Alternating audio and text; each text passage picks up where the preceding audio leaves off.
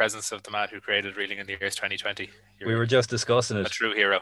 Yeah. Oh well, thank you very much, Simon. You might not be aware of this, but actually, I created it independent of the TV show. I'd never heard of the TV show, and I was very shocked to find that RT are commissioning something very similar to it. Yeah, you should sue. I mean, you should, like. I was thinking about legally. that. There's got to be something you could do there. Surely. Infringement, surely.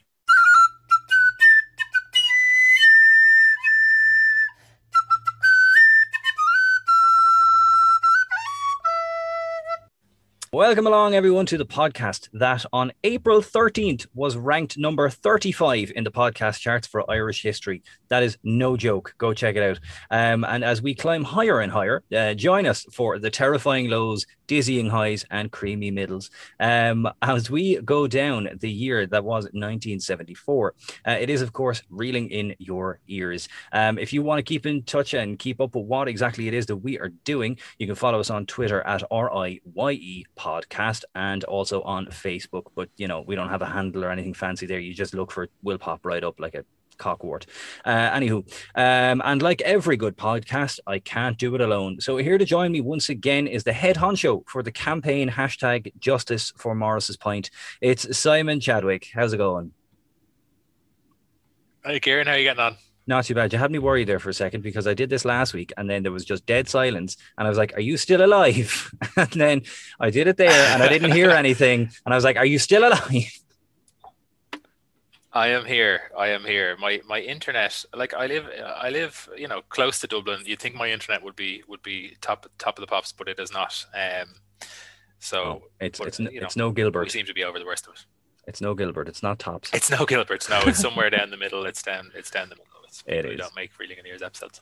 It is. And as always, we are joined by our rotating third. So, Simon, who do we have with us this week?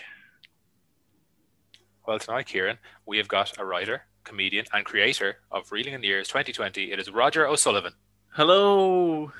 Thanks for having me, guys. Yeah, no problem at all. No pressure. Just come on in. Well done on the what number did you say it was again? 35. That's genuinely, I'm very impressed by that because hey, it's a number. Yeah. It's a number. We're on the board. For a full year, me and my housemate were making a podcast called Fair Enough City, where we every week we would review Fair City, and honestly, I'd be surprised if we got like anywhere in those numbers. It turns out people don't like Fair City, so. Yeah, it's funny because with the new Reeling in the Years episodes, they're on late in the evening and they're on after Fair City. So I've actually caught the last 3 minutes of Fair City 2 weeks in a row, and it just reminds me how terrible it is. It's so bad. Like Fair City. Yeah, so bad. It's so bad. And you know what, actually I went on there just as we were chatting about that to have a look and see where are we now in the charts, and it just doesn't give a number. It says out. We've crashed out of the charts, but hey, let's crash back into the charts before I start to cry. Let's get back in. Get back in there. Let's do this. So this week's episode, this year, 1974. So we open with a man in a funny wig coughing to cover up the fact that he can't speak Irish, as he swears in a new president of Ireland. I'm going to butcher this name, Carvel O'Dálig. We'll go with that. After the sudden death of Erskine Childers, and I'd like to specify that's Erskine Hamilton Childers. Because my research for this, I was reading the Wikipedia page and I was like, oh, born in 1870. And I was like, he's 103 when he became president. No wonder he died. Wrong Erskine Childers. Turns out there was two of them. One of them was like a soldier or some shit. There was. Yeah, no, they don't. They didn't clarify. So Erskine Hamilton Childers was the president, and he did. But I thought it was. He was the guy who manhandled the cat last week. Yeah, Jesus, yeah, remember that, practically strangling the fucking thing. Maybe he was mauled to death by a pack of cats. The guy swearing him in was like it was like he was doing his oral Irish for the Leaving Cert and couldn't remember the sentence, so he just. Well, you know who that is. You know who that is swearing him in, Kieran. That is Tom O'Higgins. What? Who lost the presidential election to Erskine Childers the year before. So. Oh, So- that must have been infuriating. Yeah, right. So I'll give you the history here. Now, again, I'll caveat this. I think I said this before when he ran in '66. I know the O'Higgins family. They're from this neck of the woods, so I do know them. But that's Tom O'Higgins, right? So Tom O'Higgins ran in '66. We saw that episode, I think, Kieran, I think it was '66, and lost to somebody whose name escapes me now. And then Dev, he lost to Dev again. Yeah, he did. And then he ran last year and wanted to lift the shrouds. Well, that's 1973, and wanted to lift the shrouds from the Oris, if you remember that line. And he also lost to Erskine Childers. And now Erskine Childers is dead, and they've just replaced him with, I think it's Carul O'Dowlig. And he has to swear him in because he's just been appointed Chief Justice, and one of the Chief Justice's jobs is to swear in. That's fucking. Talk about a kick of the balls. Two things that I just think are amazing about that is, one, the fact that one that you casually drop in that you're a shield for the O'Higginses. I am. Simon, this whole podcast has just been a lie up until now. So just so you could get to the bit that you could rectify the name of Tom O'Higgins. Yeah. But the other one is that pretty much having a president called O'Doyle is pretty much almost like a joke character name of like, oh yes, and President O Parliament. That's actually, yeah, I like that. That's actually quite true. But that's like getting fired, right? And then they ask you to hang around and train in the guy who's replacing you. And it's very clear that he doesn't speak Irish, so he's got to kind of butcher the Irish as he reads it out to the guy who, I mean, this is based solely on his name, but probably speaks Irish quite well. Yeah, I'd imagine he does, and I mean, Surely. The most Irish language name I've ever seen.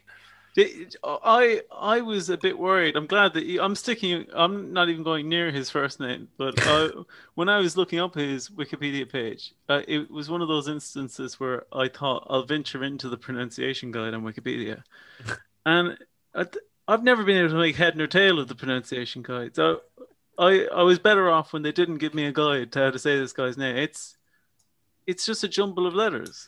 That's Irish for you. It is.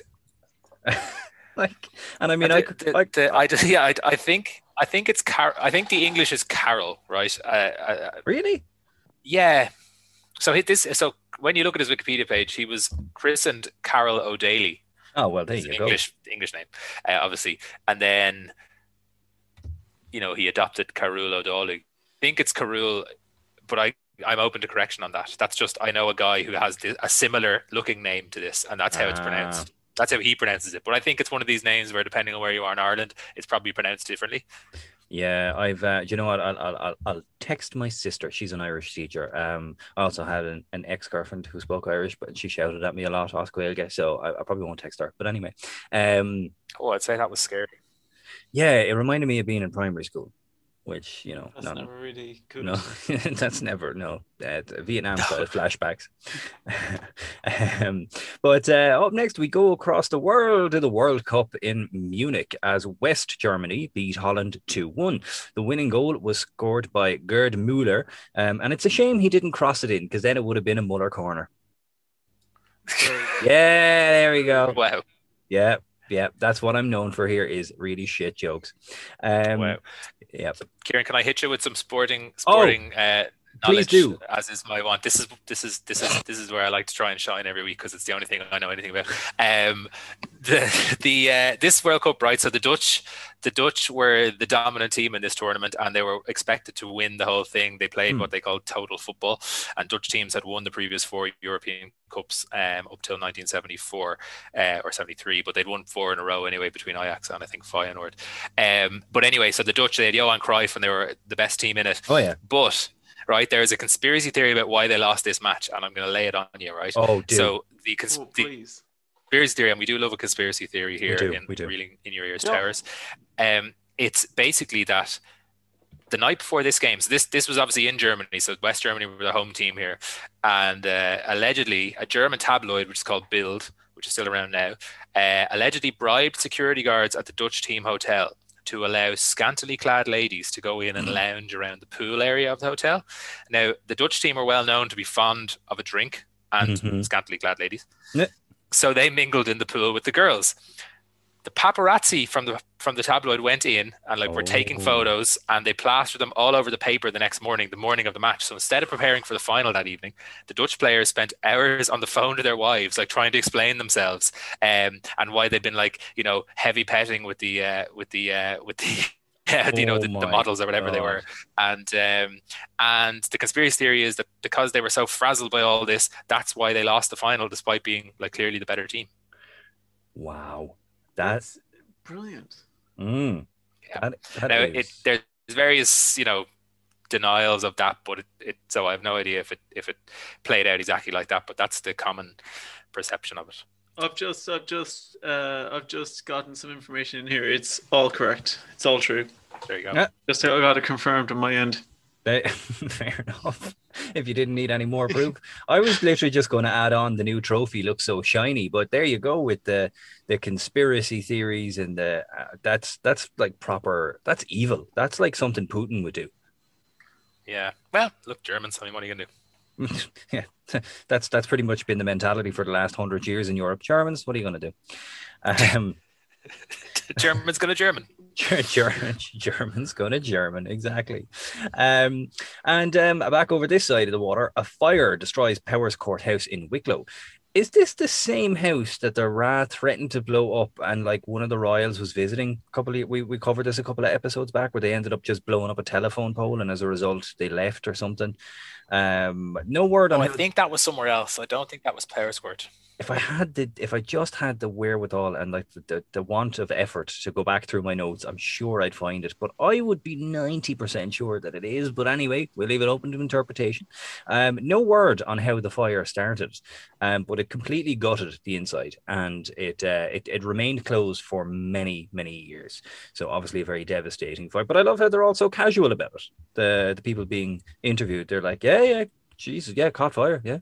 Very matter of fact. Yeah, shit's on fire, yo. That was pretty much the mentality.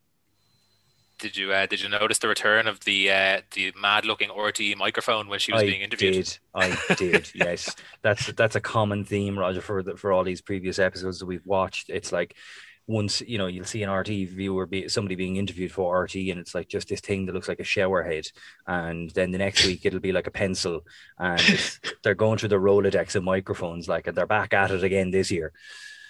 Do you think that was anything to that? Do you think that they were just single-use microphones, or do you think that they were losing them, or what do you think was going on there? I don't know. Maybe just that they were. Well, our initial theory was that when they are back in the 60s, it was also new and fresh. That they just didn't. They just had a mixed box of microphones, like that they were just root around. Maybe it was given to them, the leftovers from the BBC. Who knows? But now they've got no fucking excuse. It's not. They were open 12 years now, and they still haven't gotten any decent microphones. But up after that, we are back to industrial action with Dublin Bus as they go on strike next again. And while people thumb lifts, the army are called in to lend a hand again, as is tradition, helping all good old army, helping all the old ones with the shopping. The strike would last a total of 9 weeks. And the strike was over the new terms for working hours as drivers asked for a 5-day working week. That's bollocks. Like, fair enough, 5-day work week is kind of the standard in most industries. But when you drive a bus, not really, because buses tend, as is their nature, to run 6 or 7 days a week. So tough shit. Do you think that bringing the army in, do you think that any of the army people thought, I quite like this, and retrained as bus drivers? Wouldn't actually be a bad idea. I'm sure there's a few. To be fair, there's a few local bus drivers around here look like they've seen some shit in the war. So, bus drivers are colourful characters at the best of times. I think some of them like. Oh yeah. But, did you notice that what you get to do when the bus? Because you see this clip of when the buses resume, and I can only imagine the glee on the face of this one driver. So I don't know if you saw this clip. So it's that last line of like, after 9 weeks, buses resume or whatever it exactly says. Normal service resumes after 9 weeks, and they show a bus driving down what I think is like maybe Nassau Street or Merrion Square, somewhere like that in Dublin, and it's just this bus it shows the bus and then it pans across to the road and there's all these people lined up at the bus stop and the bus is just zooming on by them and they all like do that thing of like pretending they're not too devastated that their bus has just like driven by them and they have to wait for the next one, and it's just like as a frequent bus wanker, as I said to you earlier on, yeah, I had a giddy thrill at that. The worst part about that I find about like when you're in a busy place like Dublin or like I suppose Waterford is kind of busy, but we've only got like 3 bus routes. So the worst part is you're like, okay, shit, my bus is due, and you're legging it towards the bus, and you are like dodging traffic, and you get to the back of the bus, and you're like, and then you get to the front of the bus and realize that that's not your bus. That's a bus going somewhere else, and then you're like, oh shit, now I look like a fucking idiot. Many a time when I was in Cork, I would race for a bus and end up, I would say, absolutely embarrassing myself in a similar circumstance. Once dropping my phone and my phone just smashing everywhere, and then picking my phone up and cobbling it together, and then when I reached the bus, looking at the front and realizing it's not the bus I got to work. Oh no. That's, oh my God, that's awful. I once got a bus in Dublin, and I remember I got on the bus, and like I was working, and the people I were with were like, right, we're getting this bus, grand, no bother. Got on the bus, went to hand the driver the money, and just coins fell out of my hand and just fucking everywhere. And there's like a queue of people behind me, and I'm like, and I have very short fingernails, so there I'm trying to pick up like 5-cent coins and shit off the floor. Like, I fucking hate any public transport in Dublin. I cannot manage it. I'm not a big city slicker. So the pressure was insurmountable, to say the least. One good thing about living in London is that the buses they're really remarkably just on time constantly. But I have to say that the bus experience of actually being in the bus is nowhere near as comforting as in Ireland. But thinking now, just chatting with you two guys, I think that actually part of that is the fact that there's no relief when I get on the bus, because there hasn't been any jeopardy about whether or not the bus will come. That's part of the bus. Yeah, part of the bus ride is the experience. The amount of times I've been delighted to just sit down on the bus and go, oh, thank God, at least I'm on the bus. But here it's just like, well, of course I was going to get on the bus. Why? It's just total anticlimax. Everything is working as it should. It's very frustrating. As an Irish person, that's like, does not compute. Yeah. I don't understand. Yeah, so as a result, CIE manager John Byrne says, this goes to show that buses being out would be, to use the American term, death of the city centre. Someone needs to tell John there that death isn't just an American word. What the fuck was that about? Like, to use the American term, death. There's no death here. That's an American term. I'm pretty sure I was actually caught off guard by it. I hadn't heard the term before when he mentioned it. Yeah, it's a new thing that they're trying to bring in, this new concept, death. And up next, more Eurovision. We're back, baby, and back with a bang. Yeah. As Sweden take to the stage with Waterloo, and as they say, the rest is history. Probably the most successful act of Eurovision history is ABBA. Are you guys big ABBA fans? Oh, wouldn't be massive, but I danced to Dancing Queen. Mm. I wouldn't classify it as a big ABBA fan, but I respect what they've done, I guess, is probably how I'd say it. My mother is a big ABBA fan. I have to say, I really do quite like ABBA. I think ABBA are a brilliant band, and I think also, I don't know about you guys, but I quite like metal music, and there's a number of really excellent metal ABBA covers. Now, yes, you know what, actually? I don't know if I classify this as metal, but I was doing the dishes the other day and I had a random playlist on, and up pops a cover of SOS by Fozzy, and it is fucking brilliant. They really take a cover. I think it's a testament to how good the songs are that they take a cover version very well. Yeah, actually. Now, I'd be very interested to hear like Slipknot take on Dancing Queen, but they do have quite the wide range. But one thing that always not annoyed me about ABBA, but the concept of ABBA was, didn't they? I think they came back again a couple of years later to do the Eurovision, and maybe they won again. I'm not sure, but if the rule is okay, you can't be an established act going into the Eurovision. How the fuck were they allowed to come on, do it and then come back again? And if we're going to have leeway like that, why have we never sent U2 to the Eurovision? That's been my gripe all these years. Do you know what? I'd love if they sent U2 and they didn't win.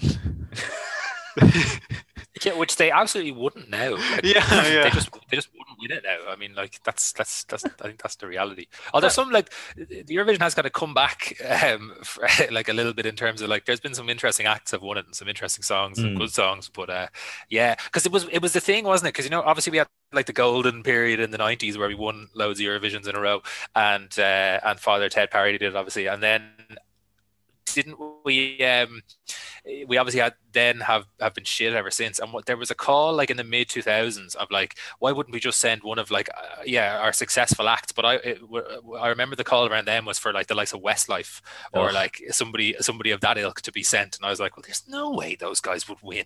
Like I think one of them did sing at some point in the last couple of years in the Eurovision and got like voted out of the semi-final. Yeah, it's really embarrassing when we don't even make it past the semis. But you're right in saying that we have been just absolute shit the last couple of years, and I think the competition really has not become a joke, but it's really become like, okay, there's never going to be a big winner like fucking, I don't know, England or Ireland or whatever. It's really going to be that block, I suppose, if you want to be conspiracy about it, just that Eastern European block. But at the same time, we're not doing ourselves any favors either, because how many years did we make an absolute shambles of the our entries by the bollocks that we pulled off the fucking street, put on telly for 8 weeks, put Ray Darcy in front of them, and we're like, right, you're going to sing a song now for us, and then you're going to the Eurovision. Like the time they sent Chris Doran, Jesus Christ, and he's from Waterford. I don't know who that is. So his song is on that. His song is on that Reeling in the Years playlist that we've mentioned before on Spotify, because obviously it features on whatever year, 2004, I think. And I listened to it as part of listening to that playlist, and it is a terrible song. I think it was written by Brian McFadden from Westlife, which probably tells you how good the quality of the song is. But Jesus, it's a terrible song. And like shocking. Your man, he's a real throwback though. When we, Kieran, when we watched the first few years of Ireland in the Eurovision, and it was all these men like from the show bands, but just like a man singing into the camera. He was a real throwback to that. But in 2004, that was just never going to fly. Like. I've just looked him up now, and one, I've never seen this man before in my life, and two, my God, he just looks like somebody who would be the manager of your local SuperValu. We shouldn't have sent him. Is he from Waterford, Kieran? He's from Waterford, but I'm not claiming him. Okay, that's fine. Yeah, you're not claiming him like you claim Gilbert. That's fine. No, I get that. Who would claim him? Yeah, no. But I just wonder, does he now work locally? Like, because he obviously he's not a singer anymore. Like, he's not a professional singer. Well, he wasn't even then, I don't think. No, he wasn't then. He was just very, very good at it, and he kind of did for the longest time, like pubs and clubs and things like that. But no, he was still kind of he'd be the kind of fella who, when you walk past the pub and see Chris Doran singing here tonight, you'd go, no, I think we'll go somewhere else. Do you know, I my girlfriend is English, and she loves the Eurovision, and I recently showed her Dustin the Turkey. She thought it was some kind of parody. She couldn't believe that we actually sent that. Oh yeah, no, those were the very dark days, like the very, very dark days. That was like, well, we've tried the Eurostar thing, that hasn't worked. We've tried what's always worked. So let's send. I mean, that was but it was a bit of an embarrassment, and like people like in Europe took it very badly. Do you know what I mean? Like, I don't think they're really going to get his humor. Yeah, and I remember being on holidays at the time in Spain when the Eurovision was on, and I remember walking in just off the plane, literally pulled up from the bus, went to the first kebab shop that was there right in front of me, standing at the counter ordering my kebab, and I look up at the telly and there's Dustin on the telly singing, and the guy who was serving the kebab goes, "Where are you from?" And I was like, "Oh, Ireland." And he pointed to the telly and then pointed back at me and laughed. That's just not what you want. It's just not what you fucking want, really, is it? But actually, one thing that I want to see is that with the Eurovision this year, I'm glad they went with a normal backdrop, because now we've seen slash hooks, ceramic plates. Now it's just tinsel. So we're settling into the normal decor of Eurovision. Yeah, but it looks like the guitars are outlandish. Did you see Bjorn's guitar when I ABBA did. were playing their song? That's. You said that, Simon, in a way as if somebody's like, and did you see One down the street today? Did you? Did you see your man's guitar? Who does he think he is? No, He's very bad. I was walking into the shop there with his guitar, and I thought, that's very bad of Bjorn. His mother wouldn't like that. No, he didn't get that in Cork, I'll tell you. He did not. That'll be one of them foreign guitars, I suppose. I wouldn't see it down the church, I'll tell you.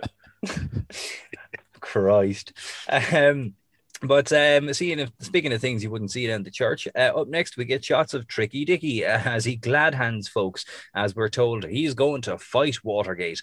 Of course, by now we all know the story. He arranged for a break-in at the Democratic offices in Watergate, was accused of recording secret meetings and bugging opponents' offices. I mean, happy fighting, I guess, but the evidence is really fucking clear. And we see major protests, including a man holding a sign wearing a Nixon mask from the stuff of fucking nightmares. Scary mask. It's fucking terrifying. And it doesn't look good for Nixon as he loses major legal battles in court and Congress. Of course, it ends up pretty badly when he says, I have never been a quitter, and then quits. That was so weird. Like, I get that he kind of explained it afterwards, but it was just that line. It's like, I've never been a quitter. It's against everything I stand for. And then I'm quitting. I'm going to resign. Yeah, and like the best part about this was they say goodbye to White House staff, and they let Jerry Ford take the reins, and he hilariously addresses the staff and he says, "We don't have a good word for it in English, so au revoir." We do. It's goodbye. Yeah. That's what it means.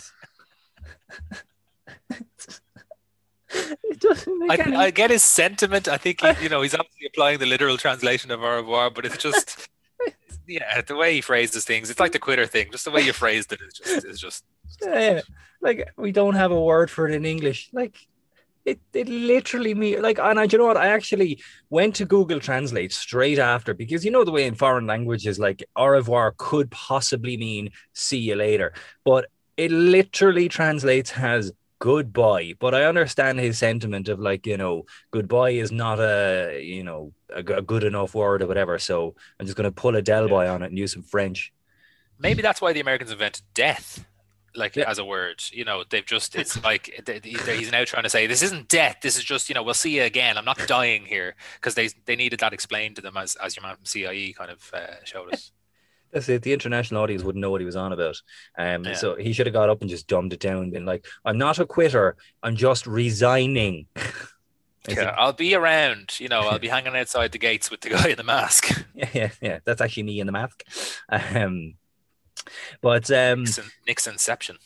Nixonception. Oh, Nixon wearing a mask. There you have it. And up next, not content with being Jesus last year, Tony Henney's back to play Joseph in the Technicolor Dreamcoat. Obviously, the one requirement for auditioning for this role and the role of the choir was that you had to have a bowl cut.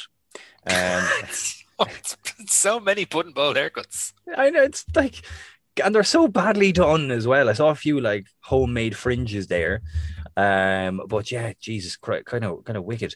Have you guys watched Joseph in his Technicolor Dreamcoat? Sadly, like 1,000 times, yeah. Wait, so I was going. I wanted to bring this up. Did you watch it in primary school? Yes. I've never seen it. Oh my god, I thought it was just something weird that one of our teachers had, but clearly at least one other person experienced this. Did you get the Donny Osmond version? Yes, of course. Yes, of course. The Donny Osmond. That is the best version. Did you know they cut out a scene in the video that they showed kids in primary school? Really? What did they cut out? Was he nudie in it? Yes, kind of. Do you remember did you ever see the one with the part with Potiphar? I'm I don't know if that. No, you didn't. You didn't. Rings a bell. Right? Because there's a whole scene in this thing, right? And it's the same version, the Donny Osmond version with the narrator, the children, and everything, right? But there's a scene after the Pharaoh like disregards him or sends him away or whatever, and he's locked in a cage. And he is forced to work for a man named Potiphar. And Potiphar sends his wife down to the cage to tease Joseph and basically try to get Joseph to have sex with her. And I know this because when I was talking to my daughter, my 10-year-old daughter, about how because we actually did this for our 6th year musical. Never did any other fucking musical, but for some reason we did Joseph for our 6th year musical, and we had to replace Joseph because the guy who played Joseph, his voice cracked and he would, hit puberty, so he was just no good. But anyway, so I know this because when I showed my 10-year-old and I downloaded the Donny Osmond version, that fucking shit was left in. So I then had to explain that to my 10-year-old. Well, can I just tell you, I just quickly went to Google Joseph and his Technicolor Dreamcoat, and in Google Images, the first additional suggestion is Potiphar's wife. So I think that this stuck in a lot of kids' minds. It must have made it into some schools, I think. It quite possible. It's very possible. But no, it kind of damaged me. What a bizarre, like. There doesn't seem to be any inherent, let's say, benefit to showing this to children around Catholic Ireland. I don't see because for us it was like, I think thinking back on it, it's people always like the idea of the wheeling in the TV to the classroom. Oh yeah, people always have like good memories associated with that, but. In our school, we were shown one of two things, which was either Joseph and his Technicolor Dreamcoat, or the other thing was an excruciatingly detailed video about the horrors of Chernobyl. Jesus. It was so I think so at some stage our school, my primary school, did something for raising money for Chernobyl, and we got this VHS that they just kept showing to us. But I stand by this. It was more graphic than the HBO version. Jesus. It was terrible.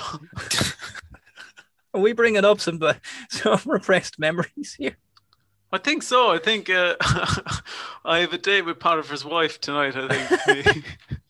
But we only got two things in primary school as well. Anytime we were showing a video, one was Joseph and his Technicolor Dreamcoat. The other was an Eyewitness documentary where it was the name of the company was Eyewitness. It was narrated by the guy who plays Manuel in Fawlty Towers, and the intro was like a real CGI of a museum, and all the things are coming to life, and the music was like doodle doodle doodle doodle doodle. That still brings back horrible memories for me. But what we usually do, actually, I keep forgetting to preempt our guests with this, but we do a segment every week called Pop Quiz. So today's Pop Quiz, I want you all to tell me how in the song Joseph and his Technicolor Dreamcoat, which I suppose it has many names, Any Dream Will Do, etc. How many colours were in Joseph's coat? So, Simon, I'm going to let you start this week. So, how many colours would you say were in Joseph's Technicolor coat? And I won't accept many. That's not a valid Damn. How many colours were in the coat? Like it was a coat of many colours. How many? Yeah. I don't know. I mean, like, is there like that's the whole point of this segment. Is 7 the smart answer? Is 7 colours in the rainbow? But then I assume there's more than that in the coat. I mean, I never saw it. I'm at a disadvantage because my primary school I've never seen this. You didn't go to a musical theatre primary school? No, clearly not. You guys went to some kind of like Glee primary school where you watch musicals. The only thing I ever remember watching is Sonia O'Sullivan racing in the 2000 Olympics in primary school. That's literally we all gathered in the whatever the room was, the hall, and they wheeled in the telly, and we all craned our necks to watch Sonia O'Sullivan lose in the final of the 2000 whatever it was. The closest story I have to that is I think we were all brought into a hall to be told about 9/11. Ooh. Well, this is Sonia's loss was clearly more tragic. Definitely, yes. It was, yeah, it was, yeah. So I've never seen Joseph and the Amazing Technicolor Dreamcoat apart from this clip on Reading in the Ears, and I couldn't count the colours on his thing here. So I don't know how much is many. I'm gonna say 27. Okay. Alrighty. So, Roger, what do you reckon? How many colours were in Joseph's Technicolor Dreamcoat? So now I feel like an agent because I definitely don't know. Despite watching it over and over again. So I'll just say I'll just go higher. I'll go ludicrous. I'll say 100. 100. Okay. Well, the correct answer 28. No way. 28. Get out of town. Jammy fucker. You absolute jammy bastard. Oh, and Roger, I never win this. I've won it once. Yeah. I should have gone one over. There you go. You that's what everybody does. Yeah. Every other guest does it to me. Every other guest just goes one over or one under, and if you got one over, you would have been bang on. But I'm glad you played the game, Roger. Look at you, you cocky fuck. Thanks for playing, Roger. Right, but I won this twice now. Hey, no, I meant as in like I'm glad Roger tried and answer rather than just go one over. Mostly, I'm glad because he would have won if he'd done that. Well, there you go. So just for record, and because I remember the song, okay, I lie, I have it in front of me. It was red and yellow and green and brown and scarlet and black and ochre and peach and ruby and olive and violet and fawn and lilac and gold and chocolate and mauve and cream and crimson and silver and rose and azure and lemon and russet and grey and purple and white and pink and orange. Those are all the colours of the Technicolor Dreamcoat. Okay, you have seen it too much. Well, I have it in front of me on Google. I had to Google it. Oh, fair enough. I thought you were reciting that from memory, and I was like, "Oh Jesus, no! God no!" Why 28 is such a random? Is that just like that's just however many Tim Rice could think of? Well, I mean, if you think of it, Tim Rice. Well, if you think of, was it? No, it wasn't Tim Rice. It was Tim Rice did the lyrics, I think, and well, did he? I researched this yesterday. I think you'll find it's a biblical story. It's Christ. Sorry, Jesus wrote it. Or who wrote the Bible? Matthew, Luke, and whatever. Yeah. Matthew, Luke, and somebody more religious than I will tell me. Who. And even I'm the least religious person in the world. Even I could tell you Matthew, Mark, Luke, and John. But look, some of us didn't pay attention down the back of mass. Fair enough. I love how you were like, yeah, well, you know what? I did my research. Did you? Because you didn't get to you missed the colours by one.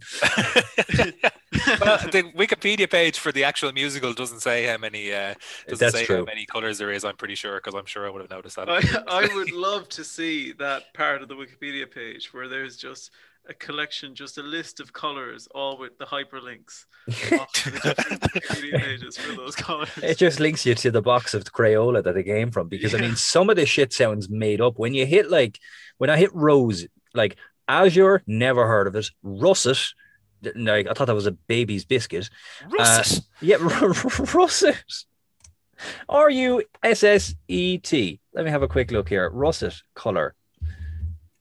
Let me see. Russet. It's shit colored. Like it literally it's brown. But it's obviously a certain shade of brown. So russet. There you go. So now you have it. Simon won that one with 27. Well done, Simon. There you have it. Thank you, Roger. Bastard. But up next, things are getting slippy in Bantry Bay as for miles of the coast is destroyed in oil as Tom McSweeney ruins his good shoes reporting on site from the disaster. County Cork manager Michael Conlon says he's annoyed that after the last spill, nothing was done to prevent this from happening. It doesn't say what he's the manager of. Could be the senior ladies football team. I don't know. But has a managerial air about him, doesn't he? He just kind of like general. He was general manager of Ireland, I think. And I'm talking about the country, not the sports team. Yeah.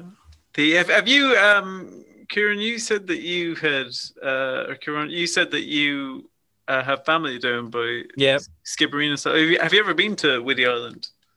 We didn't know actually. It's to Rabbit Island. Oh, I've never been there. Is that any good? I know Eddie Hobbs has a house which faces it. So no good. No, so no good. It's an economic disaster. Because Whiddy Island is actually, if you ever get the chance to go out there, it's just full of. I'd say there's probably maybe 5 people that live on the island, and there's a small pub, but there's just cats all over the place. It's really, really cool if you like cats. But when I was going out, there's a little ferry that goes out there, and it's really rickety. Like you really don't think you're going to survive. And when I was on it, I looked over and I noticed that the name on the boat was the Lantern, and then like the wave came up and washed off a tiny bit of sea foam that was on it. I noticed it was actually called the Lantern 2. Oh. And I instantly just started thinking, what the fuck happened to the Lantern 1? Yeah, that's the history they don't tell you.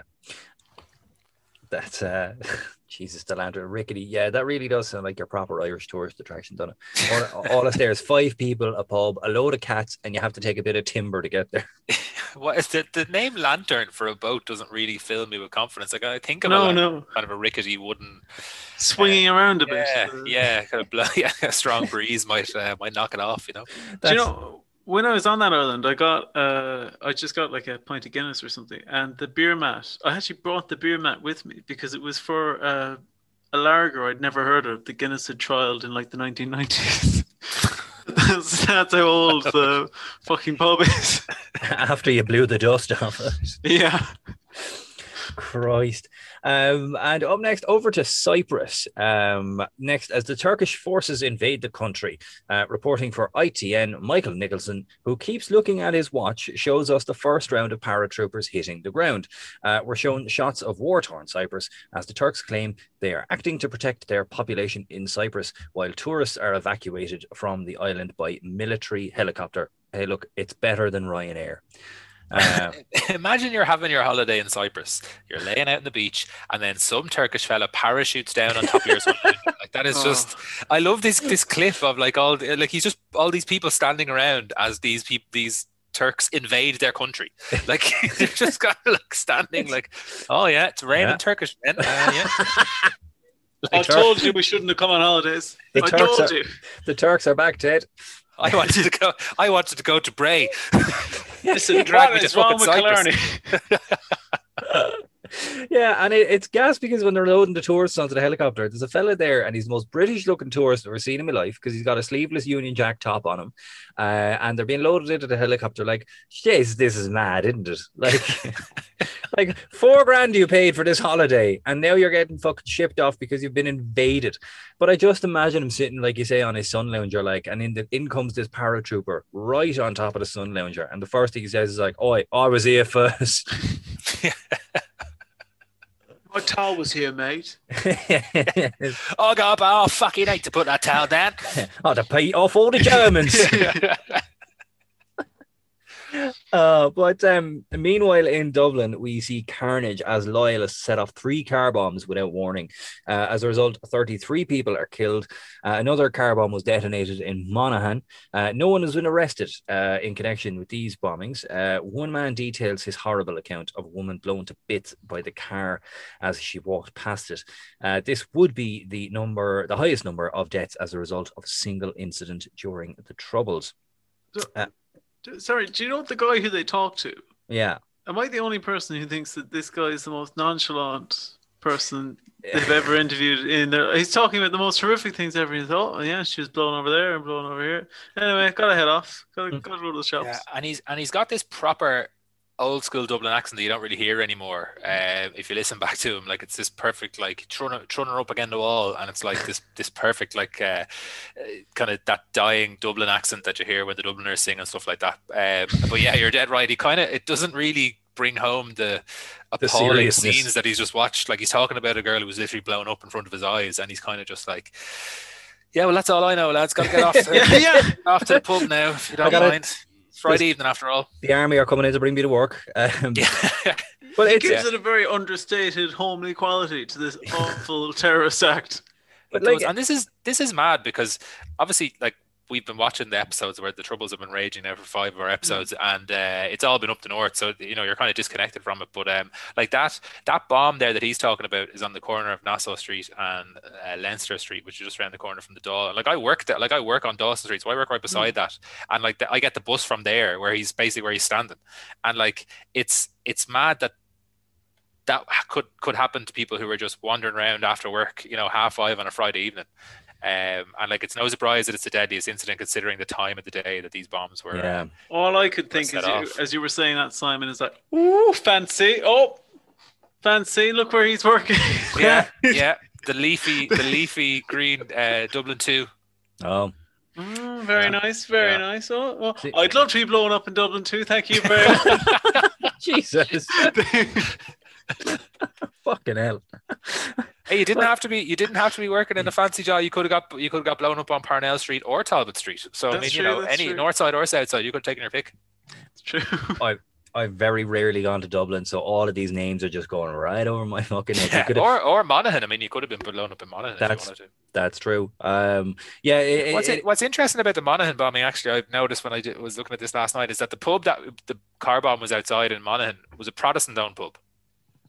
Really? This is a loyalist attack, so you would have Yeah. thought that wouldn't be the case, but Yeah. it's actually a Protestant-owned pub. Now, I don't think they were targeting the pub necessarily. That's just maybe they happened to just park it there. I don't think they were particularly targeting the pub, but like it's mad that this happened, and I don't know if it's people know a lot about it. Obviously, everyone knows the Dublin Monaghan bombings happened, but I don't think we know the history of it in the same way we know Bloody Sunday, for example, that we saw a couple of years ago. Yeah, I think to be serious for a second, no, I genuinely think that they don't do a very good job of educating people about this, or they really do a number in schools of like making it seem like it's a billion years ago. Yeah, like, but it's back to your point where you're saying about the man being nonchalant.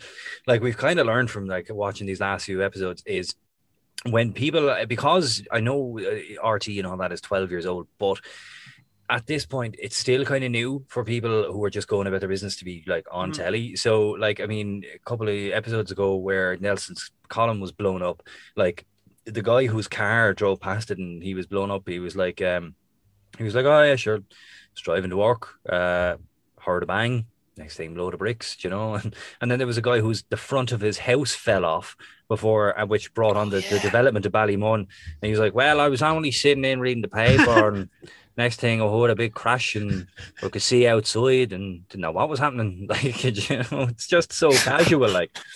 Or even like at the very first episode where like the newspaper was going out of business, they were walking up to people with a microphone, and at first they were like, "Whoa, hey, what's all this?" He was like, "Well, what are you going to do with the paper going out of business?" I don't know. Who's asking? I don't think you'd get it nowadays. Like if God forbid something like this happened nowadays, you would have people being like, don't talk to this man, he's clearly in shock. Whereas back then it was kind of like, well, you're not visibly injured, so I'm going to stick this microphone in your face and make you talk about what you've just seen. Yeah, that's true. I mean, like these days, if you want to get people who have been traumatized on telly, you just go to Arsenal Fan TV. No Arsenal fans in the house, no. Anywho, and 1974 is the year that we churn out more rock stars as Rory Gallagher takes to the stage. The Cork man and former show band musician, which I didn't know, begins his tour as he's seen signing a bloke's arm. Well, I suppose you can't flog an arm on eBay, so there's that. Yeah. Isn't he so cool, Rory Gallagher? Like, he's just...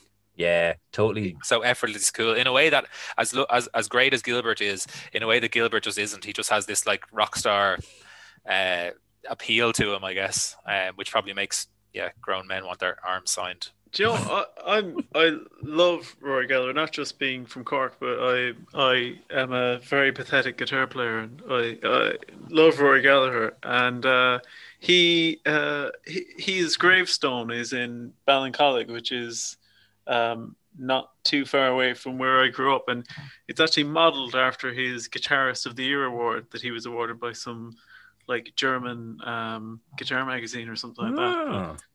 But he in his later years, before he passed away, he ended up playing with Slash, and he's a huge influence on all of these like people you wouldn't expect. He's actually the reason why he's a direct reason why what's his name, Brian May from Queen. Brian May came up to Rory Gallagher after a gig when he was about 10 or 11 and asked him how did he get his sound, and Rory Gallagher said, I take this boost pedal and I run it through this Vox AC30 or whatever it is, and that's the exact tone setup that Brian May just like he was like, okay, well that's what I have to get now if I ever want to be a guitar player. So he's like such an influential guitarist that he's like you said, just a rock star, you know. Yeah, I've I was kind of I guess not so much in the last couple of years, but as a teenager, when I listened to everything, I was like, listen to some of his songs. And when I was about 16, like I didn't know the kind of history. I didn't even know he was dead. And when I was about 16, there was posters all around town, and it was like, oh, live playing in Electric Avenue in town, Rory Gallagher. I was like, oh my God, yeah, cool. I like some of the songs. I'll go see him. So myself and a couple of lads went down, only to find out that it was fucking Rory Gallagher, lead singer of the Revs. You remember the Revs?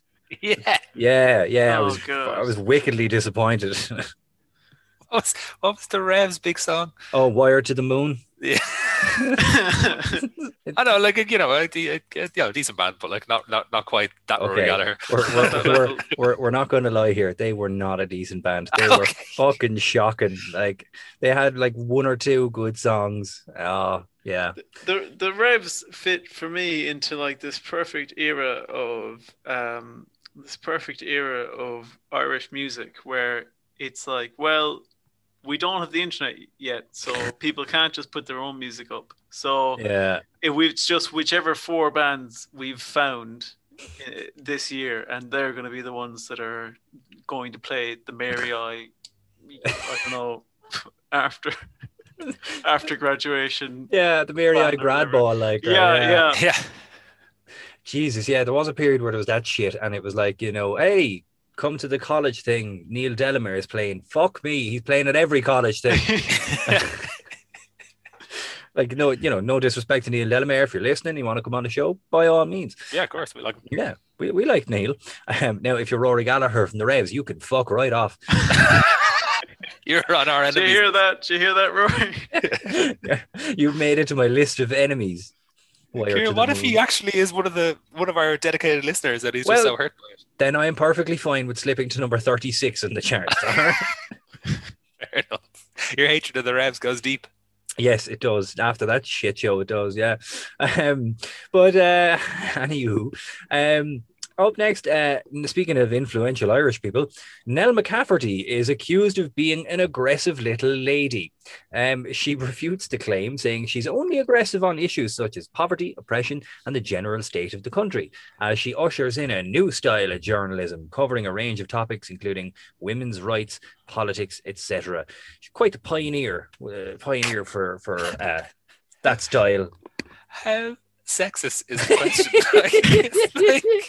This is why she had to bring in this style of journalism, because as a woman, like, she had to like cover these issues that an RTE interviewer that is coming to talk about her fantastic new style of journalism is just like, Nell, you've been accused of being a very, very aggressive little lady. Can your small brain please come up with a response? It's like, and can you read what you write then, or do you get somebody else to read over? You have a man who does these things for you. Oh, she starts talking back. Excuse me, who owns her? Who owns her? How cool is she though when she lights up the cigarette? Oh yeah, she's steady. She's really like the force behind kind of in your face kind of women. And actually, meanwhile, a group of women set up Ireland's first support group for what was informally called battered wives. Proper term, of course, being victims of domestic abuse. We were very fucking fast and loose with some of the terms back in the day, like battered wives. It's very offensive, if you will. While another group of women invade the 40-foot, men's only bathing. As one woman says, if it's a rule she has to swim nude before 9 a.m., then she will, much to the shock of the interviewer.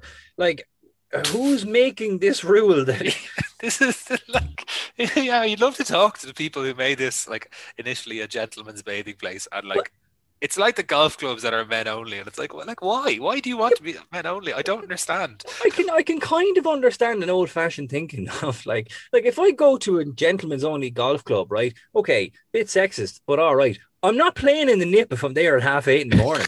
No, they're the rules, I'm afraid.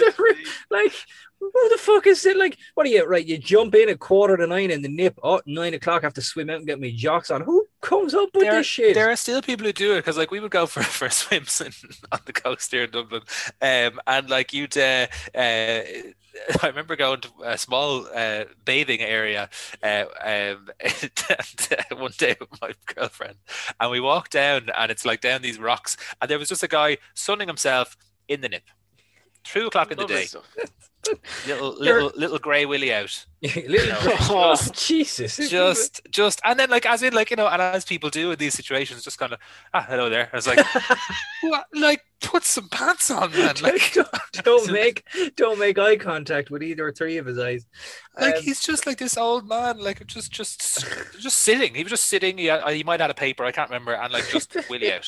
Listen, I'm a simple man. I like simple things. I like to have a pint in the evening. I like to smoke a bit of tobacco, and I like to swim nude. Hey, listen, most men do. I'm a simple man. That's all I like. That's God Almighty. Yeah, it is the most like fucked up. Like I can forgive men only shit because just back in the day, not in the nip. Nah, sorry, just not for me. And speaking of what we're struggling with, Ireland is still struggling with the term illegitimate, which denies equal rights to children born outside of marriage.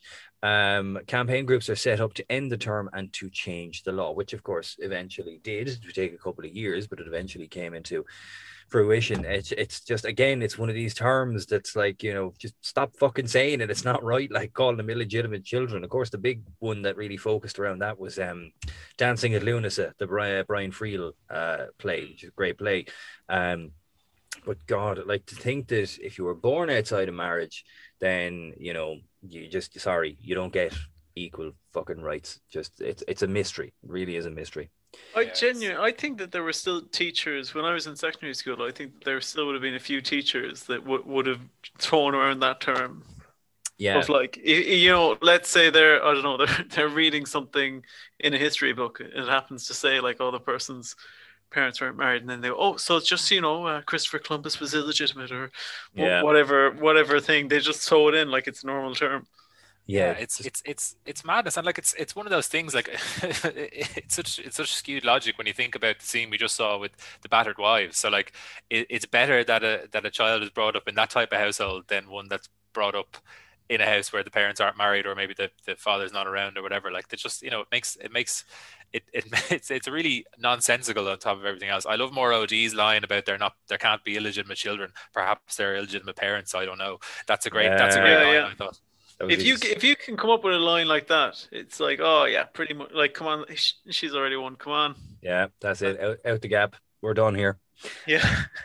And over to the hurling next. And Kilkenny face Limerick as Limerick goalkeeper gets one through the legs, allowing Kilkenny to get the win 3-19 to 1-13.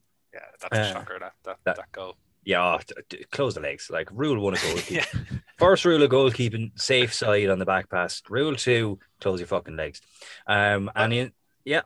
Well, I was going to say that I'm not a GAA fan, but Simon, I love the way that you were able to muster the emotion for that as if it was something that happened over the weekend. You managed to be surprised by a goal that's almost 50 years old. Roger, sorry, I hate anytime Kilkenny have won, no matter when in history it was. So that is I'm very disgusted at that Limerick keeper who is either very old right now or possibly dead. But you know, just very angry at him. At him for that. Dublin winning the football does not help either. Yeah, Dublin beat Galway 14 points to 116. I feel your pain, Simon. My father is from Kilkenny, and I had to go to all the matches. And obviously, not being a Kilkenny fan, I remember many's a time where I would be put on the bus back from Grove Park, surrounded by Kilkenny fans who are celebrating a win, and there I am, head to toe in blue and white, face painted flags and the whole lot, pouting in the corner because we got our arses handed to us. So fuck them. Yeah, absolutely. Yeah. Yes, I watched Wexford lose to Kilkenny too many times. We need to merge the two counties and come at them. Yeah, we should just have a southeast region. Yeah, just exclude Kilkenny. Yeah. And back to the States next, as a woman is interviewed about what she witnessed when Patty Hearst was kidnapped. Very fascinating story, this one. The millionaire heiress is kidnapped in California by the Symbionese Liberation Army as her father appeals for her safe return. The reason was they wanted food to be distributed to the poor of San Francisco, which worked as the Hearst family doled out about $2 million in aid, which you see the people being interviewed like, look, I'm sorry for what happened to that girl, but I got a family to feed. So they were obviously one of these folks who were doing things, you know, for this is in the name of love kind of thing. And we get a statement from Patty Hearst that she wishes to stay with her captors. 2 weeks later, she's seen on CCTV robbing a bank. And when she gets caught, she goes, no, I wasn't with them. It's the ultimate, like... oh no, I really like it with them. I'm going to stay. I'm really into this this helping the poor thing. And then it's like, yeah, you're facing some serious jail time here. It's like, oh, I'm a victim. Wasn't me. You know, they're holding me against my will. I liked the dad. What was his name? William Randolph Hearst, or whatever, I can't remember his first name. Mr. Hearst, and his very cheery summary of what was happening. He goes, "They haven't killed anybody yet. They haven't injured anyone terribly seriously. No one's crippled for life or anything." It's like, oh well, that's okay then. Grand, yeah. They just robbed your daughter and are ransoming her for like, you know, a couple of mil. You know, she's still around, I think. She is. Yeah, she's still alive. Still alive, yeah. Hasn't done much, just written a couple of books and all that shit. But I don't think she ever really actually served any proper jail time either. Might have something to do with the fact that her father is a millionaire. I was gonna say these guys are wealthy, like. Yeah. If you can give out $2 million worth of food and then still have any dollars left, you're pretty wealthy, I think. Yeah. To be fair, he was. I'm not exactly sure what he was, but he's obviously made his money somewhere. And speaking of the rich, it's a really bad time to own a manor in Wicklow.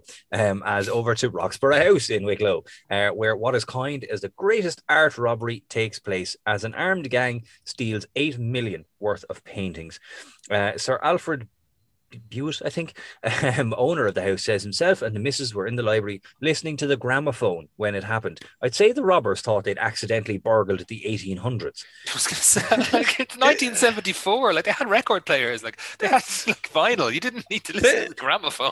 There were computers now at this point, pretty much. And this man is a cartoon. This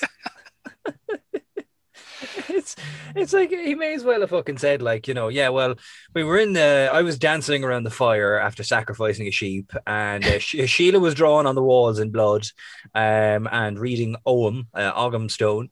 Like, the fucking gramophone, like, you couldn't be any more fucking pretentious if you tried. If you were trying to cast rich country house owner for a movie, you'd pick this guy. Oh, 100%. This is gramophone. Come on. Get a fucking vinyl. In Wicklow, of all places. Yeah. I'm surprised that house wasn't burned down. But the armed gang demand the release of Irish prisoners from England, as well as 500,000 in ransom money, while £100,000 is offered by the Gardaí for information. And the paintings were later recovered in Glandore in County Cork. Now, I just right. First of all, you break in, you take the paintings, and you demand ransom money. Okay, perfect. I doubt the man listening to the gramophone is going to have the rights to free Irish prisoners from England. But hey, I suppose we got to start fucking somewhere. Give it a go. Give it a shot. You start high, and work your way down. You know? It's like he must have fucking kidnapped the two of them. It was like, right, give that Hearst fella a call, because if he could throw fucking money out into the streets of LA, he could free the lads in England. And the bizarrely of all, a wealthy English woman named Rose Dugdale is convicted and charged, as well as being charged with involvement in an earlier IRA operation where an RUC station was attacked by a hijacked helicopter using a makeshift bomb in milk churns. And she got 18 years in prison as a result. It's just her set. Like, I read up on her and it's fucking fascinating. Like, her story's mad. It's crazy. Like, she was just fed up basically with the English occupation, I suppose, quote unquote, of Ireland, and decided to do something about it, which is very strange for like a wealthy English woman who could very easily mind her own business, just get involved in the height of this and cause so much chaos.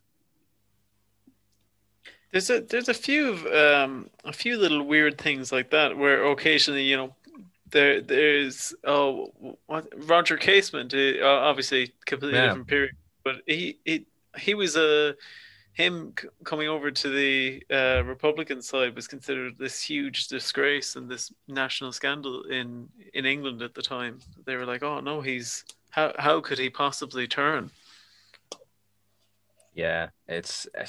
Look, it's just one of those weird things, but hey, it makes for interesting news, especially when you find out a wealthy English woman who was capable of putting bombs in milk churns. So I suppose farmers watch out. Yeah. It definitely add another layer to the whole thing. I mean, like there's plenty plenty newsworthy stuff in this, but just it gives her the fact that her background just gives it an extra bit of pizzazz. Yeah. I'm sure the papers were enjoying reporting on it. Oh, definitely. And in other terrorism news, the IRA planted 2 no warning bombs in 2 pubs in Guildford in Surrey, in which 5 people would die, and would also blow up 2 pubs in Birmingham afterwards, which killed 21. The bombings would provoke major protests across the UK, and this, of course, would famously lead to what is known as the Guildford Four, where 4 people are convicted of the bombings and would spend 15 years in prison as a result before being proven innocent. And, of course, the Birmingham Six, who were detained at a ferry port and served 16 years for a crime they did not commit. Meanwhile, the actual bombers were never brought to justice. That's a very, very, very famous. Like, those people fought years for justice, and it was still a couple of years later after they were freed that they were able to actually get a formal apology as well. I think that's the movie In the Name of the Father, isn't it? To be honest, it was probably all worth it just for that movie. It's a great film. Oh, what a great movie! It was worth those that person's father dying in prison. Yeah, I can never. Well, not that I can never remember. I always get mixed up between In the Name of the Father and In My Father's House. They're 2 great Irish films, but no, they're definitely actually. You know what? They're actually definitely worth a rewatch. It still holds up today. Who is it that plays the? It's not Gabriel Byrne, is it? Who plays Jerry Conlon? Oh, it's what's his name? Daniel Day-Lewis. Daniel Day-Lewis. Yeah. Yes, Daniel Day-Lewis. Yeah, and Emma Thompson is in it as well. Yeah, terrific film. So if you're listening, you've never seen it, definitely give it a watch. Yeah, too. It's obviously like tragic. A lot of people died in these 2 bombings, but the reaction from the British authorities, in arresting these people who are totally innocent, is just it's scandalous. It's crazy. Like it's mad that this happened and then it took them so long. I mean, I think it said it there. The Guildford Four, I think, were in prison for 15 years, and the Birmingham Six, 16. I mean, it's a long time to be in prison for anything, but let alone something you didn't do, or like that you weren't involved in. Like, it's just it's crazy. And but you see what's interesting to me on this is the big anti-Irish protests in the UK that they showed, and in Birmingham in particular. Like, I would go to Birmingham for football kind of quite regularly. I have a good mate who's a Birmingham City fan, so I've been over a few times, and he would say to me that there's a big Irish community in Birmingham, obviously, but that there's also still he would meet some people over there and they'd hear his accent and kind of be very put off because they still have that anti-Irish feeling. From it, which is just it just shows the depth of feeling there was. There was a huge wave of anti-Irish sentiment off the back of it, and profiling and whatnot. I think it really permeated for years afterwards. Yeah, not unlike what happened after 9/11. In exactly, America, in the UK, where obviously people who were kind of looked Muslim, if that makes sense, were kind of discriminated against, or people were a bit wary of them, and I think it's something similar. By the sounds of things, happened with Irish people. Yeah, absolutely. And staying up north, and as a result of the Sunningdale Agreement, power in the north will be shared by both Catholics and Protestants, as we see the return of Big Ian, as he shouts, "Mr. Faulkner, the time has come for you to go." His powerful booming voice. This is Big Ian in his pomp, crowing at the strike and all that. Yeah, because I mean, my freshest, I suppose, memories of Ian Paisley is when he was a lot older and he was more hunched over. But Jesus Christ, he actually was massive. He was humongous, towering over the other people. Yeah, and then in this clip they have him standing what looks like on top of a building. He's really looking down on him, like. Yeah, and I don't know if you noticed, right? There's a guy, so he's speaking into like he's obviously got a plinth there or whatever with a microphone on top of it, but there's another guy underneath him holding up a microphone stand by the bottom of it, like the tripod part of it, with one hand, like totally steady. I'm like, the upper arm strength of this man is incredible. While Paisley bellows at the fucking thing, like, but yeah, he was in happy mood having brought down the Sunningdale Agreement. Have you guys ever seen the footage of him calling the Pope the Antichrist? Oh yes. Yeah, and I remember thinking when the people are dragging him out, I just remember thinking they're not going to get him out. You're going to need more people. He's a tank. Yeah, he was. He looked like the kind of fella now who would he would just, if he reared up like in a pub, you know, nobody's going near him. Like, he just leave him do whatever he wants to do and just leave peacefully, because you're going to get your ass handed to you if Paisley kicks off. And his son, I think, is prick. Yeah, well, politician. Yeah. Well, yeah, but the only interaction I have with him is there's a brilliant parody account of him on Twitter.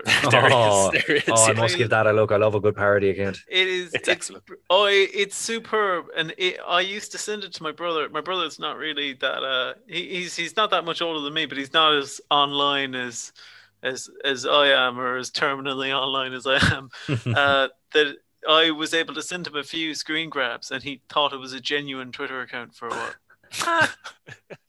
My favorite parody Twitter account of all time is Boring James Milner. I've not seen that. James, I don't know if you said earlier you were that big into sport or whatever, but if you're into football, James Milner, you know, Liverpool player, it's like the whole thing started because like James Milner is boring, and he just constantly tweets things like, you know, I asked Mo Salah what the time was. He said 3:15, James. You've asked me twice already. I said, okay, sorry, Mo. And that's it. Like, just the randomest, most boring fucking shit. It's hilarious. Yeah, and it's been going a long time, that Boring. It has actually, yeah. Nearly 10 years, I'd say, but they're still coming up with stuff. It's the same as that Ian Paisley Jr. one is hilarious because, like, obviously, you know, DUP politicians have been known to be quite outlandish in some of the things they would say. So some of the stuff, like, it's genuine parody because it could be true a lot of the time, even though it's really sometimes ridiculous stuff. Yeah, it's brilliant. I'd recommend that one. The best kind of, I suppose, quote unquote, takeover or parody, if you will, of an account was, now I cannot remember, but those of you who have worked and lived in Dublin, you'll be able to tell me, what is the name of the shopping centre that has a Duns in it? It's not Jervis, is it? Or is it Stephen's Green? Well, Stephen's Green has a Duns in it. There you go. So it's Stephen's Green, because it's definitely a Duns. Somebody made a Stephen's Green Duns store, Stephen's Green Facebook page. And they started off very subtly by, like, you know, putting up pictures from the Duns website saying, oh, fantastic deals on bread and, you know, blah, blah, blah. But then it spiraled out of control. And it was like, you know, and it was saying shit like, you know, oh, just so you're aware, your tickets for tonight's dogfight behind the loading bay will be refunded, you know, due to cancellation as two of the competitors have died. And like people were like, what the fuck? And they would just like start upping the ante, you know, like Maureen, who keeps rubbing the cheese on her nipples. We see you, you're not welcome in the shop anymore. And Duns had to release a statement years ago and we're like, this is not our page. This is a fake page. Stop following it, but it's fucking brilliant. I feel like that point in Twitter and Facebook and all those, that was the best point where everyone who was using them was just a tiny bit ahead of all the brands and you could get away with hilarious stuff like that. But I feel like those parody accounts are dying off a bit now. There's still obviously a few good ones, but we're in the banter era of social media now, where every like Duns and Mark Spencer's and Lidl and all them have a social media team putting out really cringy, like really stupid replies and stuff, and it's just that stuff. That's a thing. Hold my Cuthbert, guys. Oh my god! Own Caterpillar cake. Fuck the Caterpillar. Do you know the Aldi released their own line of merch? Yeah, you can get Aldi shoes and an Aldi tracksuit and everything. Yeah, I think that's just one of those things where I was like, well, I'd never thought that I'd knew when the apocalypse was coming, but I guess here it comes, guys. They're flagging it. Before I move on to the last segment, though, I just remembered the greatest one I ever saw of those was some guy changed his name on Facebook to customer service, and he would troll pages of things like Tesco and Aldi and all this kind of thing. And when people would leave bad reviews or complain, he'd just comment underneath it and make people think he was the customer service for that company. And the best one ever was for like Vodafone. And it was like, my internet's been down for 6 days now and I'm waiting on an engineer to come out and blah, blah, blah, blah, blah. And this guy, customer service, changed his profile picture to the Vodafone picture. And underneath it literally wrote, hi, how about you go fuck yourself, Sharon, you fat cunt. And then that was just, and you go, how dare you speak to me like this? And then the actual like Vodafone customer service had to comment and be like, we apologize, that's not our official account. But to close out the show, as we exit the year 1974, the IRA declare an 11-day ceasefire. Nice to see even the RA have annual leave. As we see a sign behind a broadcaster, which reads, now 1,141 dead as a result of the Troubles, with millions of pounds in damage caused. So the Troubles very much the focal point of 1974. But we're going to close out with our usual segment, and Roger, we do this every week as well. If you could, no, I'm going to go to Simon first because it'd be unfair of me to just jump on you like this. But what if you could pick any three people from the episode that you've watched to take to a dinner party, sit down, would have a chat, have a few drinks, whatever? Which three people would it be? So Simon, I'll start with you again. So who would be your three people for this week? Okay, so yeah, we were kind of light on characters in this episode, but we there's a few here contenders. So Rory Gallagher is in. He's just a very cool musician, and I would like to have him for dinner, and maybe he'd play a little tune for us. This is Rory Gallagher. Not of the Revs. Rock musician, not of the Revs. Yes, just to clarify, not the man from the Revs. So Rory's in, and then I think Nell McCafferty. We're gonna have Nell in. She may be a very, very aggressive little lady, but I'm okay with that. In a way that the RTE guy was not. So yeah, I'll have Nell in. She seems, well, she's obviously deadly. I like her attitude to things. So we'll get her in. She can write down the menu on the back of the fag packet like she did with her. I love her writing her interview notes on the back of the fag packet in the clip. That was just brilliant. So big fan of Nell. So we'll get Nell in. And then there's a load of different. There's a couple of different options for the third one. But to be honest, I think I'm going to go with Rose Dugdale. I think her story is so fascinating that I would like to know. I really like. I did research her after seeing this episode, but like it's one of those things. I think you'd probably need to hear from her about her experience. To come from aristocratic, English family and to become essentially I suppose she would see herself as a freedom fighter, for Irish freedom from, I think she called the English tyrant in the quote from the court report. So, I'd be very interested to spend an evening in her company and find out. And I'm sure herself and Nell would probably have some very lively debates as Rory strummed away in the background. So, that sounds like a good dinner party to me. Nice. So, Roger, if you could pick any three people from this week's episode to bring to dinner, who would they be? So, do they have to be different from Simon's, or can they? No, they can be the same. Well, so just to liven things up a bit, because I think you pretty much knocked it out of the park there, Simon, with your guess. That I would have Rory Gallagher, but I would also have Bjorn with his crazy guitar, and I would bring Ian Paisley, and we'd form some kind of super group together. Ian Paisley on vocals. It would be kind of like it would be a bit like Joy Division. I think a kind of a droning, loud droning vocals. Oh yeah, I love it. Love. I could imagine Love Will Tear Us Apart, sung by Ian Paisley. Those are fantastic choices. If I could pick three, I would bring John from CIE. Because I'd love to teach him that death isn't just an American word. Like we have other words for it. And I would bring the couple from Roxborough House because fuck it, why not? They've got their own gramophone. So that'd be interesting. That'd be my three. I've kind of cheated by putting in the couple, but anywho. It would be nice to show them maybe just I don't know, an A-track and be like, look at this modern technology. Yeah. You don't have to use the handle on the side. Yeah, you don't have to crank your gramophone up. So that is going to do it from our review of 1974. So Roger, it has been a pleasure to have you. We're going to look into next week, see if you are free. So you can maybe let us know during the week what your availability is. But I hope you've enjoyed your first, hopefully just the first stint on Reeling in Your Years. Have you had fun? I've had a lovely time, guys. It was lovely as well to dip into such a classic episode. As one thing I did realize watching it was that the music, the intro music to Reeling in the Years, the titular Reeling in the Years, does make me a bit ill because I had to watch it so many times editing the 2021 flashbacks. Yeah, oral fatigue is real. Yeah. 100%. Yeah. But no, it was great, lads, and also I didn't actually expect to have so many bits and pieces in it that I was like, I know this, or I know that, or look, it's Cork again. We never even mentioned that Brendan Grace popped in for 2 seconds. Oh shit, he did. I skipped over that, because I went straight. Got distracted by you two having flashbacks about Joseph and the Amazing Technicolor Dreamcoat. That's actually true.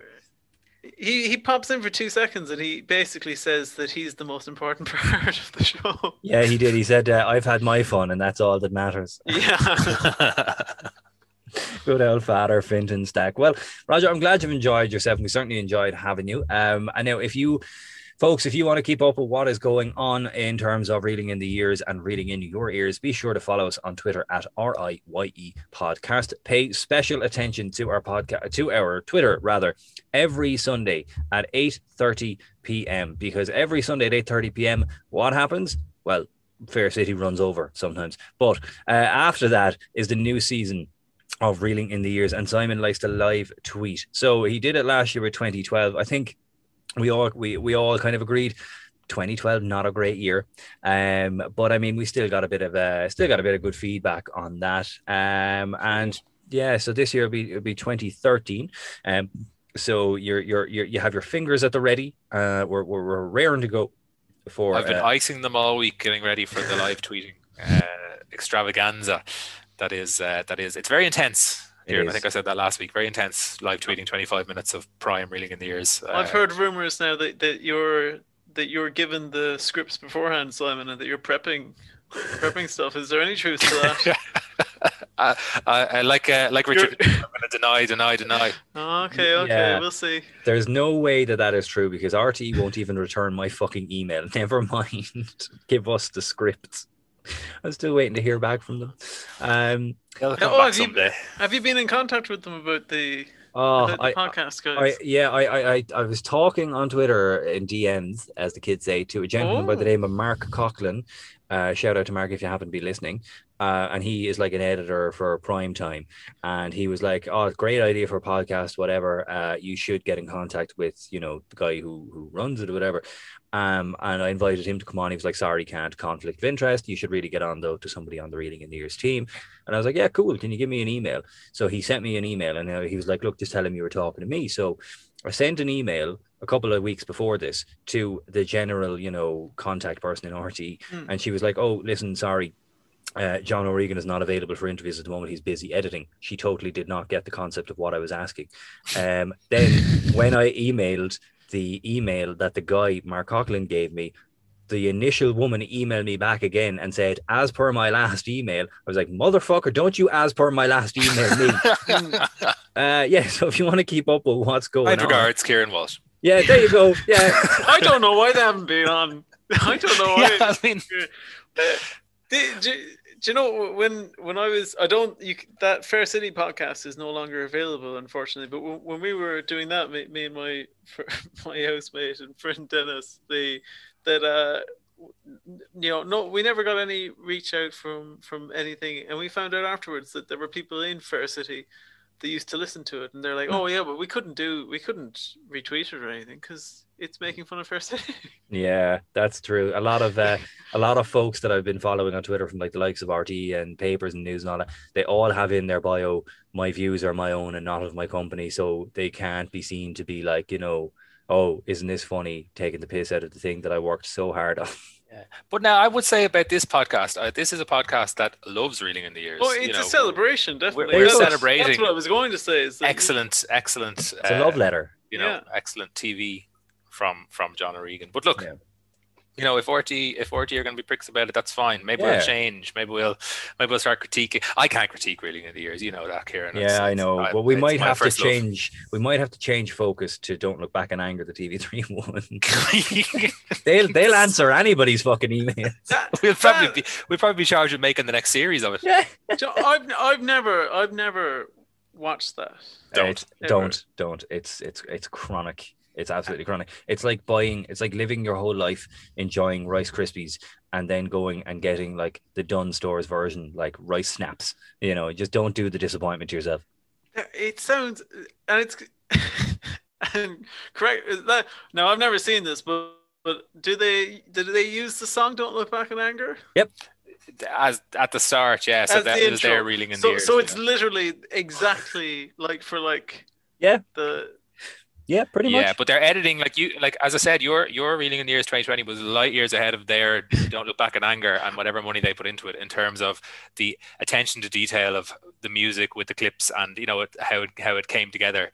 Don't Look Back in Anger was literally just they played the top 10 songs from the year over a bunch of clips, and one of the clips was usually Expose. Well, I'm sorry, lads, but I'm definitely getting in touch with TV3, Virgin Media One now as they're known, and saying, listen, just let me at it. I'll do this. I'll take over. Yeah, they no. See, if you want to make your product more like Don't Look Back in Anger, you just have to edit in clips of Brian McFadden staring blankly at the camera that they've left in by accident. It's just not great. But if you're listening to this, well, I suppose more importantly, John O'Regan, if you're listening to this, sack your bloody secretary and call me. But if you're listening to this and you want to keep in touch and follow on what is going on, we are at, of course. We are at RIYE Podcast. As I said, pay attention. Sunday evening, 8:30. Simon will be live tweeting the new episode of Reeling in the Years, which is 2013. We are going to be back next week, as always, 8 p.m. every Friday, where you can hear this wherever you hear your podcast. So I just want to say a big thank you once again to our special guest this week, Roger O'Sullivan. Thank you very much.